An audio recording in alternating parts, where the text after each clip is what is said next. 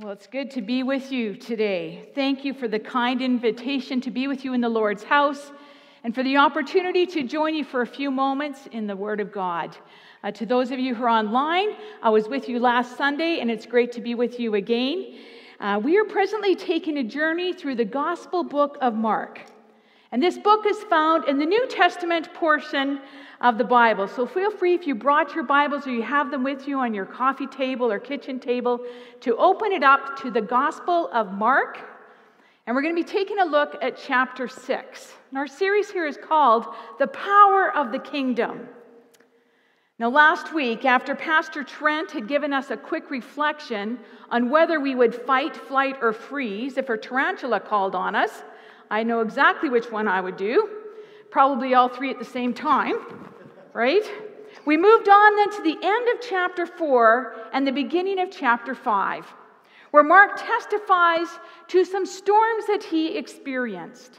And the first storm he witnessed was outside of the boat where the disciples were.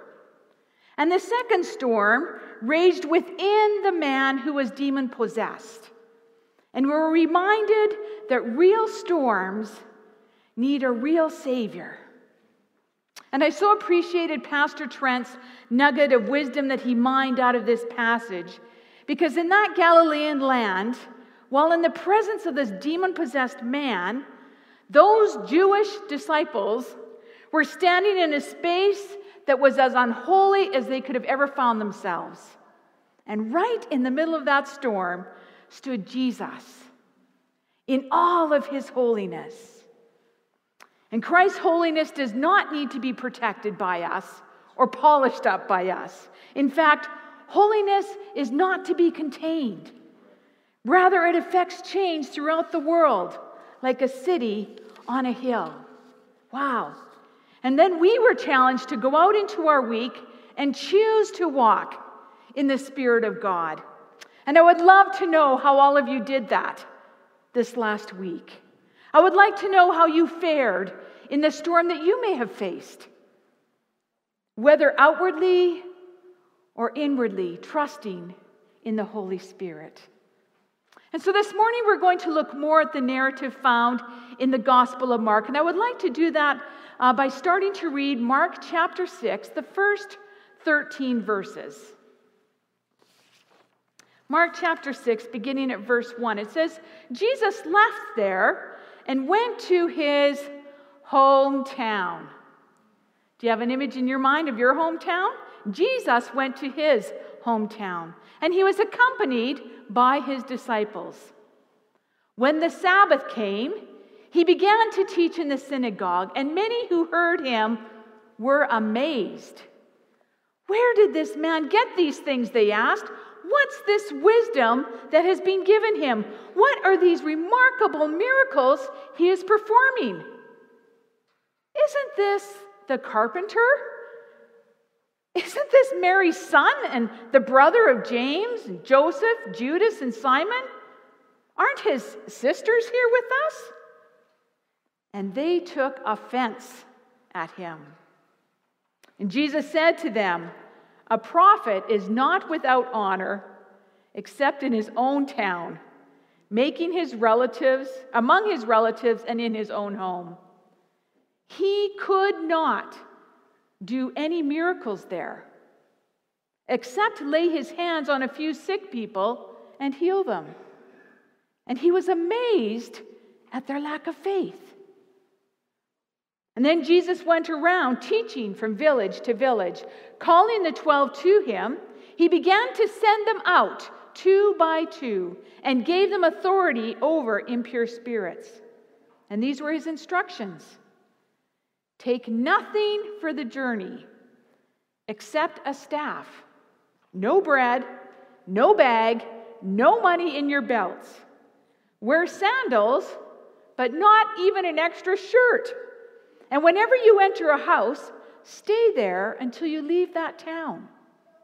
And if any place will not welcome you or listen to you, leave that place, shake the dust off your feet as a testimony against them.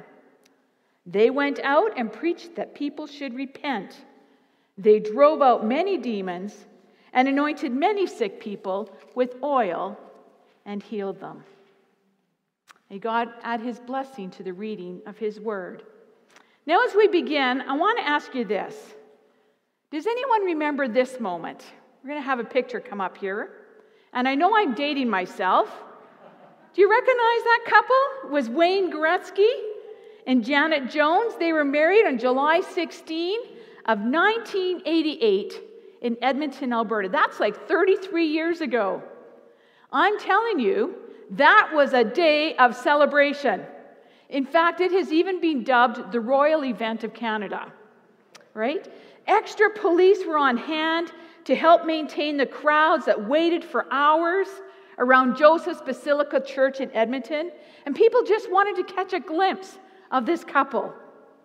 And it was less than a month later, actually, that Wayne Gretzky was traded from the Edmonton Oilers to the LA Kings. Well, that was a ruckus.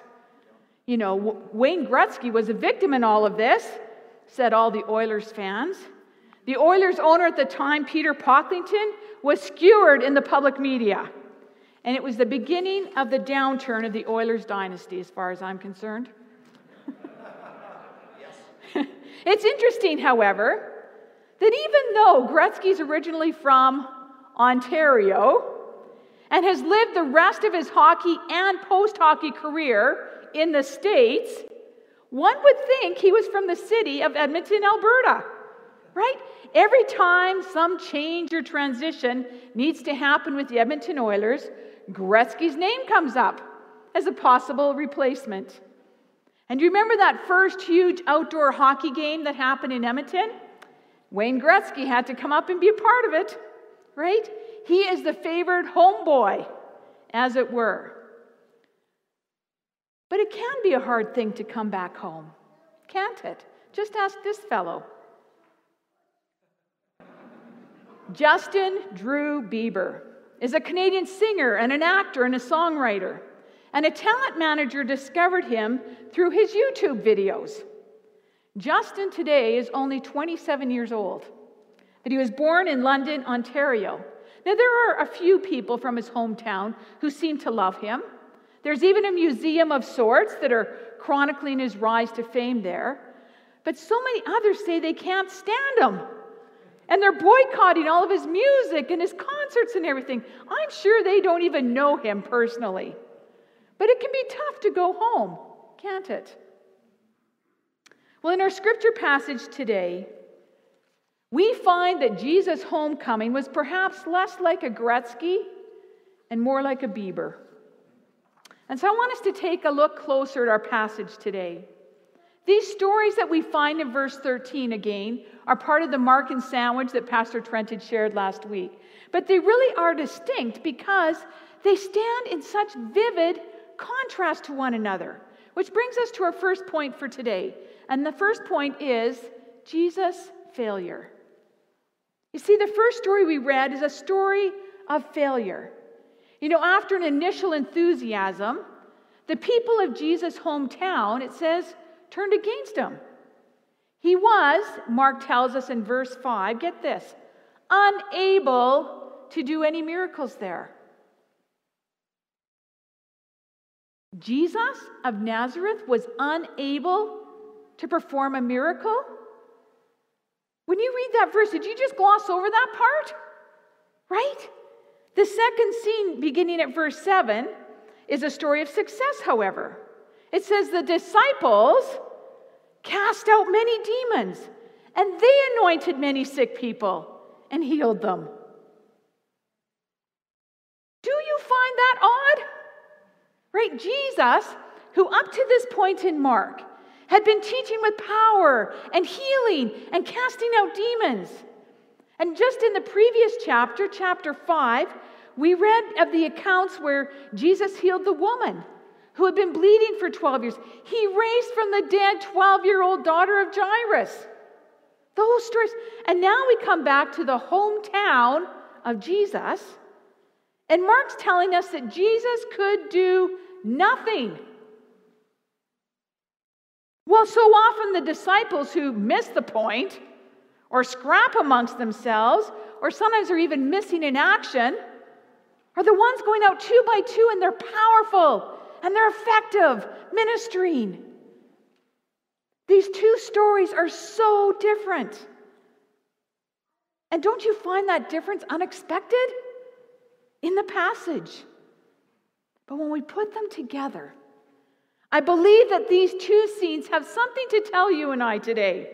Not only about God and God's power, but it's about our part in the power of God. Together, these two stories tell us about the power of faith and also something about the power of sin. There's power in sin. It's not just a whoopsie or a mistake. There's something about sin that has impact in the spiritual kingdom. But together, these two tell us something about what happens when ego and pride get in the way, when you and I get in the way. What happens, though, when God is allowed to take central place? So what happened? Well, let's look at that first story, shall we? Part 1 of our text, Jesus' visit to his own hometown. Now, we might imagine that things would go well. We might assume that Jesus would be received with joy by those who knew him well. And initially, he was. The people of Nazareth, those who had known him as a little boy and as a young man, were surprised or astonished by his wisdom and his power. But their surprise quickly turned to offense. Isn't this the carpenter? Isn't this Mary's son? And they took offense at him. Now, the Greek word used here could also be interpreted as scandalized. In other words, they weren't astounded or amazed in a positive way at all. The rumors of his miracles in previous towns, it says that they ended up being aghast or shocked. Now, what happened here? Because Jesus was one of them, or at least recently he had been one of them. And right there might lie the problem. You see, that one who had so recently just been one of them should now be seen as far above them. And maybe that felt like a slight to them. Who does Jesus think he is? Right? Why him? Why not me? Just yesterday, it seemed they'd all looked down at him as a boy, but today his words and demeanor suggested they should be looking up at him. And I wonder, was that hard in their pride? That one of their hometown boys had made good, perhaps? One commentator said, there's a warning here to us all. Don't let the blessing of an earlier or different relationship blind you at a later time to a true messenger of God. But perhaps this matter goes even deeper than this all too human tendency to envy one another or to feel slighted by the success of someone that we knew or thought we knew back in the day. Let me ask this question. Who today would we think of as Jesus' hometown crowd? Who would have been his own people? Perhaps it would be us, the church. Right? Does it ever come about that at least sometimes we are those who are blind to God's presence? Those of us who are part of church, that it's we who are indifferent to the power of God? Is it even remotely possible that we who think we know Jesus best may at times honor him the least? In his spiritual autobiography, Now and Then, Frederick Buechner writes of his encounter with Agnes Sanford, a Christian healer.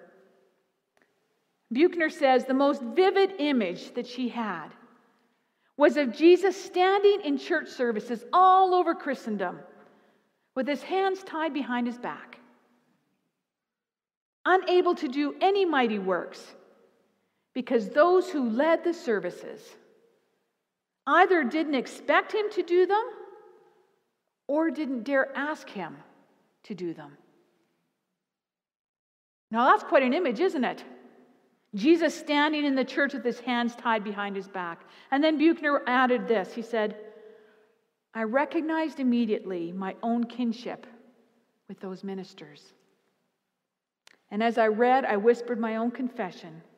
I recognize my kinship with you. You see, is it possible that we in the church, Jesus' latter-day hometown crowd, are sometimes the least likely to be calling upon him? The last ones to be turning to him? Less likely than many others to be open to his power and to his promises, and with all the mystery that entails? You know, often today in the church, it seems that we're so much more focused on ourselves. Honestly, the conversations I've had the last few months, people who have taken offense at one another, that say their rights have been trampled on, they take offense, they don't extend the grace. And we dwell on those kinds of things rather than dwelling on God and on his power and on his truth. And so our first point is called the failure of Jesus. Because somehow, for whatever the reason, this hometown crowd refused to acknowledge Jesus, which somehow seemed to limit his power. Which, when you think about God having the ability to raise a dead girl to life with a single word, or that woman who had been bleeding for so long and all she had to do was touch the cloak, that's really pretty astounding that he was unable to do anything. So does this not sit funny to you? Is there something else at work here rather than Jesus' ability or not to heal people? And Mark seems to suggest that Jesus' lack of reception back home affects his ability to work, his ability to manifest the kingdom of God through what he calls deeds of power. Now, I find that troubling because when I thought back about it, I thought, I think I've been taught perhaps that God doesn't need us, right? That God isn't inhibited by our lack of faith, that what I believe or think or do doesn't matter even a little bit in order for God to accomplish his purposes. But David Lose, who is a senior pastor in a Lutheran church, this is what he said. Isn't one of the central elements of this doctrine of justification by grace through faith, isn't it precisely because it is all up to God? That God's the one who justifies? Right? Our faith is really just an awareness and trust in what God has done. Would you agree? Yes, you can nod your head yes. I believe the answer is yes. But what if what's at stake here is not a matter of our eternal destinies alone? After all, it's not like Jesus could not do anything in this passage in chapter 6 of Mark. I'm sure the few people that it said he did heal, I'm sure they were glad of the touch of Jesus. But what if rather Mark is simply inviting us to ponder the fact that you and me actually have something to do, that we have an important role in the kingdom of God, in the manifestation of the kingdom. So to say it another way, what if this isn't just about our salvation? What if it's about the role each one of us is invited to play in, to sense and experience and make known God's will and work in our world and our communities today? Is it in fact a possibility that Jesus was unable to do more in his hometown because the people did not want to engage with him? I invite you to consider with me for a few moments, in what ways are we encouraging the coming of the kingdom of God in our lives? In our homes? How about in our community? In what ways might you and I be inhibiting the work of God and resisting his activity in our lives? And so we run around and we engage in Bible studies and programmings and Sunday mornings, and we think we're being effective. But really, friends, we're just running in circles. Where is God's kingdom at work? And how do we inhibit the work of God? You might be asking that to yourselves. Well, there's some area perhaps. Some regret that you can't get over for yourself. Some grudge perhaps that you can't let go of. Some hurt that has come to define us. Maybe some addiction that's imprisoning us. Some anger that has taken hold of us. And we're having difficulty in trusting that to God. Now, I want you to notice those questions aren't about the quality of our salvation, but they're about the character of our Christian life. And then it says it's Jesus' turn to be amazed. Which brings us to our second point. We had the failure of Jesus. Now I want to talk about the success of the disciples. You see, when Jesus was rejected in Nazareth, he did not, now it must have been painful for him, he did not turn and reject them and to return, right? He did not take offense at them. He only sadly shook his head and moved on. And he moved on by sending out his disciples 2 by 2 to preach, to heal, and to teach. Verse 7 says that Jesus sends the disciples to go out and take authority over the unclean spirits, to be amazing, to embody and participate in the reign of God that was at hand. And then verse 12 says they were supposed to preach that all might repent. Now that word repent literally in the original language means a change of mind. It means doing a 180. Where I was continuing on this journey of anger, I'm going to do a 180 and walk the journey of forgiveness. And one could well ask, what are we supposed to change from what and change to what? And if we ask this question, change to what, I think most of us would say we're supposed to change to believe in Jesus as our Lord and Savior. And yet in this book of Mark, I think what we need to keep in mind is that Jesus was preparing his disciples to do something.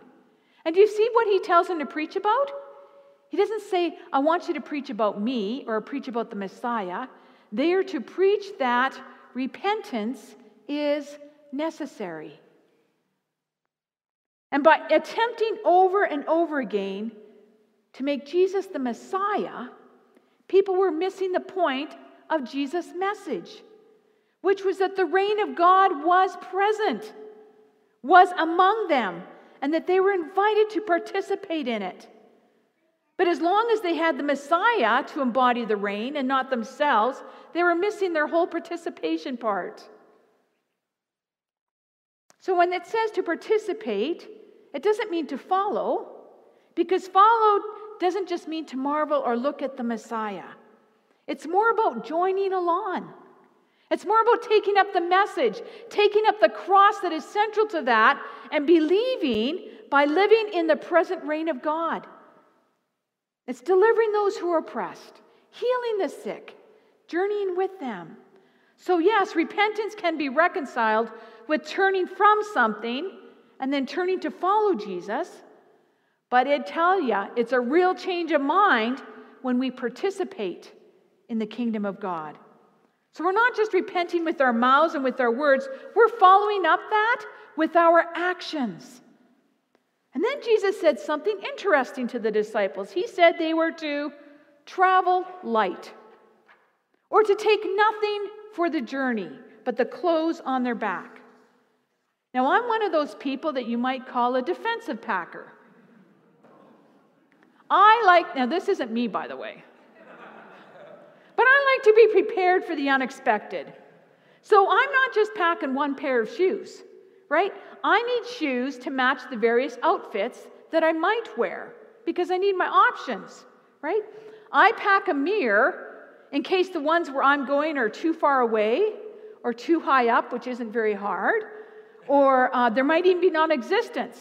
I will pack my own hair dryer, even if the hotel says they provide one, because theirs always catches my hair, right?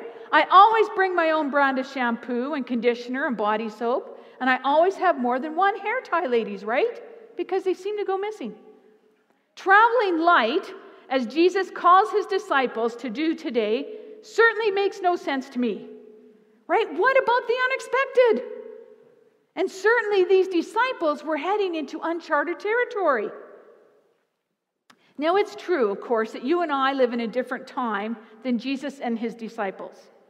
I could try and justify my own shampoo and conditioner, because it's true that hospitality to the stranger played a much larger role in that place and time. So it is more likely that their needs would have been met regardless of what they had packed or not for themselves. But even so, Jesus' words got me thinking. And for that reason, I know they still speak to us today. Sometimes I wonder just what all of the baggage I carry gets in the way of me experiencing. You know, as I turn my attention in the airport to guard my belongings in the airport, right? My carry-on, my handbag that has my passport and my wallet, my laptop bag. How less am I able to reach out with a gesture of kindness to another? Or as I rely on my own careful planning for every eventuality, how am I less open to what God may have waiting for me? You see, if I already have everything I need, how am I less able to receive the gifts of those that I meet along the way? And in these times of challenge and change for the church, I don't know if you've experienced yet, where things have changed a little bit since March of 2020. God may be calling us to lighten our load.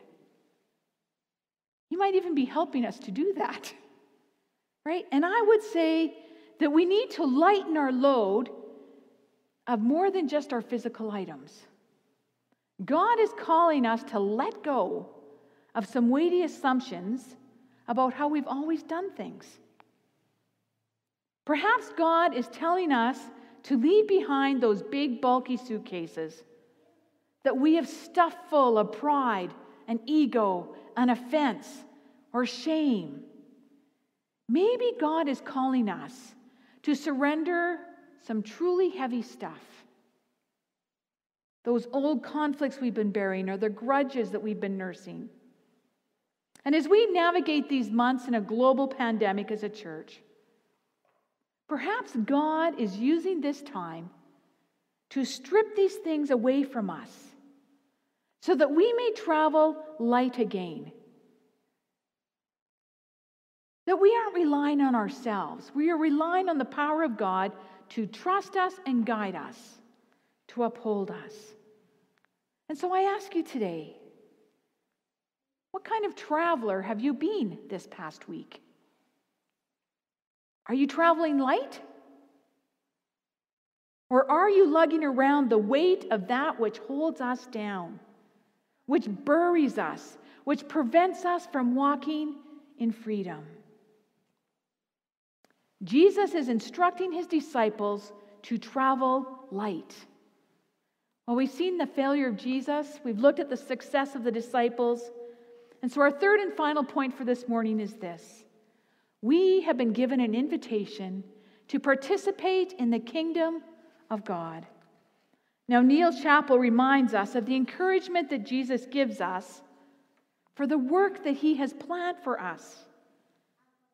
Now, I don't want you to think that you need a lot of extra equipment for this assignment. I'm telling you, put down those bags now, because you are the equipment.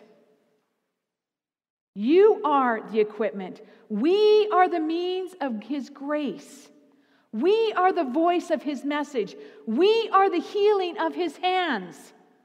We are to be his ambassadors.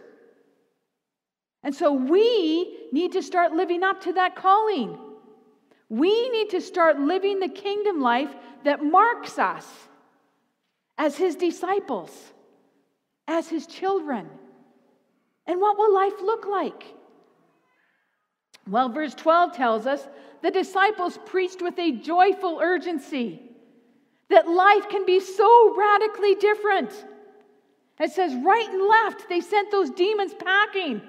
They brought wellness to the sick. They anointed their bodies. They healed their spirits. What a wonderful vision of God's kingdom. One that's alive and vibrant and dynamic and exciting. I would love to be a part of a kingdom that looks like that. Wouldn't you? Now, Jesus is not saying here that there won't be rejection. In fact, he says we're to expect it. Rejection is what eats at the soul, doesn't it? Even a soul that's already saved. And so Jesus goes first and shows us what to do. Jesus always does. And Jesus showed his disciples rejection and how to cope with it and move on. Emerson Power, a professor of biblical studies at Messiah College, reminds us that rejection does not hinder the mission for long. In fact, that rejection of Jesus in his hometown may have given an impetus to the commission of those 12 for their first assignment. He said that's why Jesus had chosen 12 in Mark chapter 3. And he was preparing them for their own mission. Finally, just before Jesus sent them out, he experienced that unexpected rejection as a signal of what was to be expected in their work in this new environment.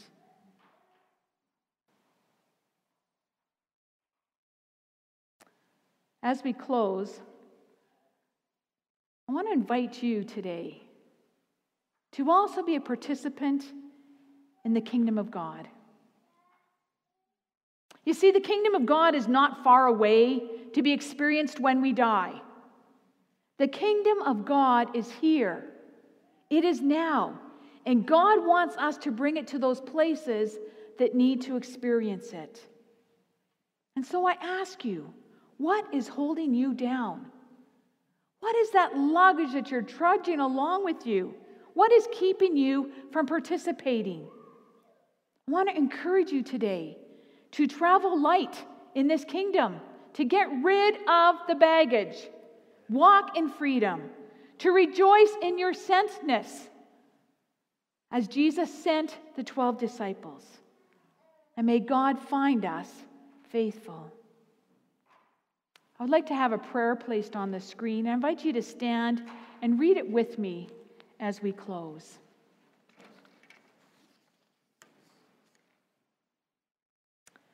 Heavenly Father, your church is composed of people like me. I help make it what it is. It will be friendly if I am. Its pews will be filled if I help fill them. It will do great work if I work. It will make generous gifts to many causes if I am a generous giver. It will bring other people into its worship and fellowship if I invite and bring them. It will be a church where people grow in faith and serve you if I am open to such growth and service. Therefore, with your help, Lord, we shall dedicate ourselves to the task of being all the things you want your church to be. Amen. You may be seated.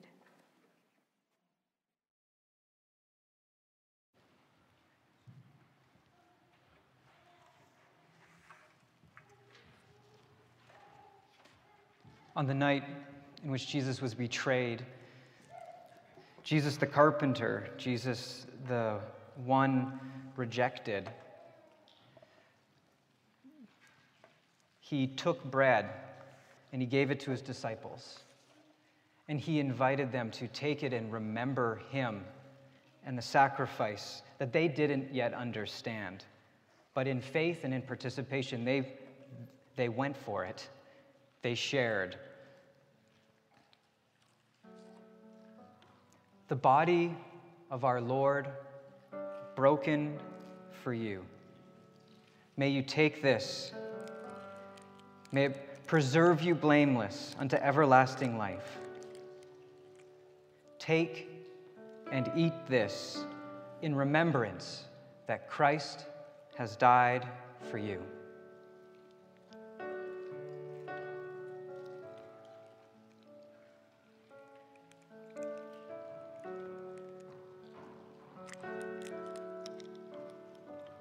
And then likewise, after supper, he took the cup.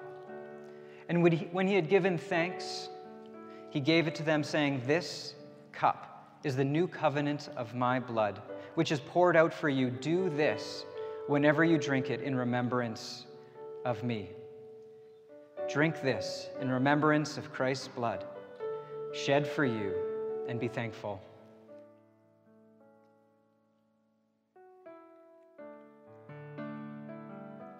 Gracious Lord, we participate in a mystery by faith that you are at work in our lives. We change our lives. We turn and we follow after you.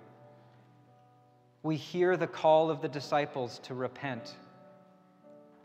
Lord, guide us this week. Speak to us as how we can be participants in your kingdom. And Lord, may we not run off ahead of you, but if we are tired and weary and we have burdens to lay down, guide us to that place of surrender where we can travel light. Thank you, Father, so much for today. Thank you for revealing your Son through the Holy Spirit to us through your word. In Jesus' name, amen. Community Church, go in peace.